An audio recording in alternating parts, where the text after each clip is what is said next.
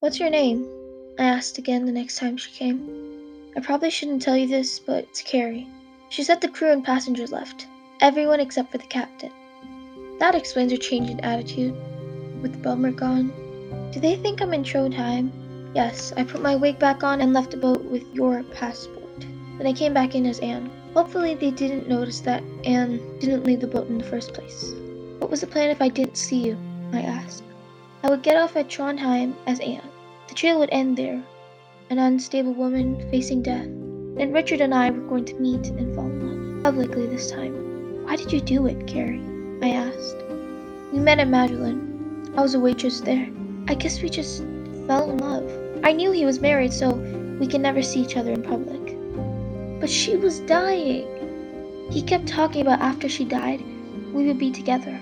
One night, he had this idea that I should dress up as his wife and we could be in public together. We did it once or twice more, and he had another idea to smuggle me on board so we could be a real couple. He said the only thing I had to do was cut my hair. It seemed worth it to be with him. On the first night, Richard came to the cabin and said, Anne found out. He pushed her away trying to protect himself, but she stumbled and hit her head on the coffee table. He found she was dead. What's going to happen to me? I asked. I don't know. Stop asking me.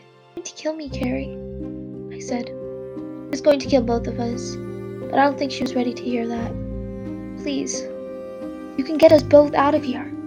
I'll say you said no. I would never betray Richard. I love him, and he loves me. I know he does. He's going to kill you, Carrie. He's going to kill me, and then you. This is your last chance, she replied. She was already dead. At least that's what he said. He left her body in a suitcase, and all I had to do was throw the whole thing over the side. But the lid sprang open. Her face was all bloody, but just for a second, I thought I saw her eyelids flutter. I told her, you don't have to do this.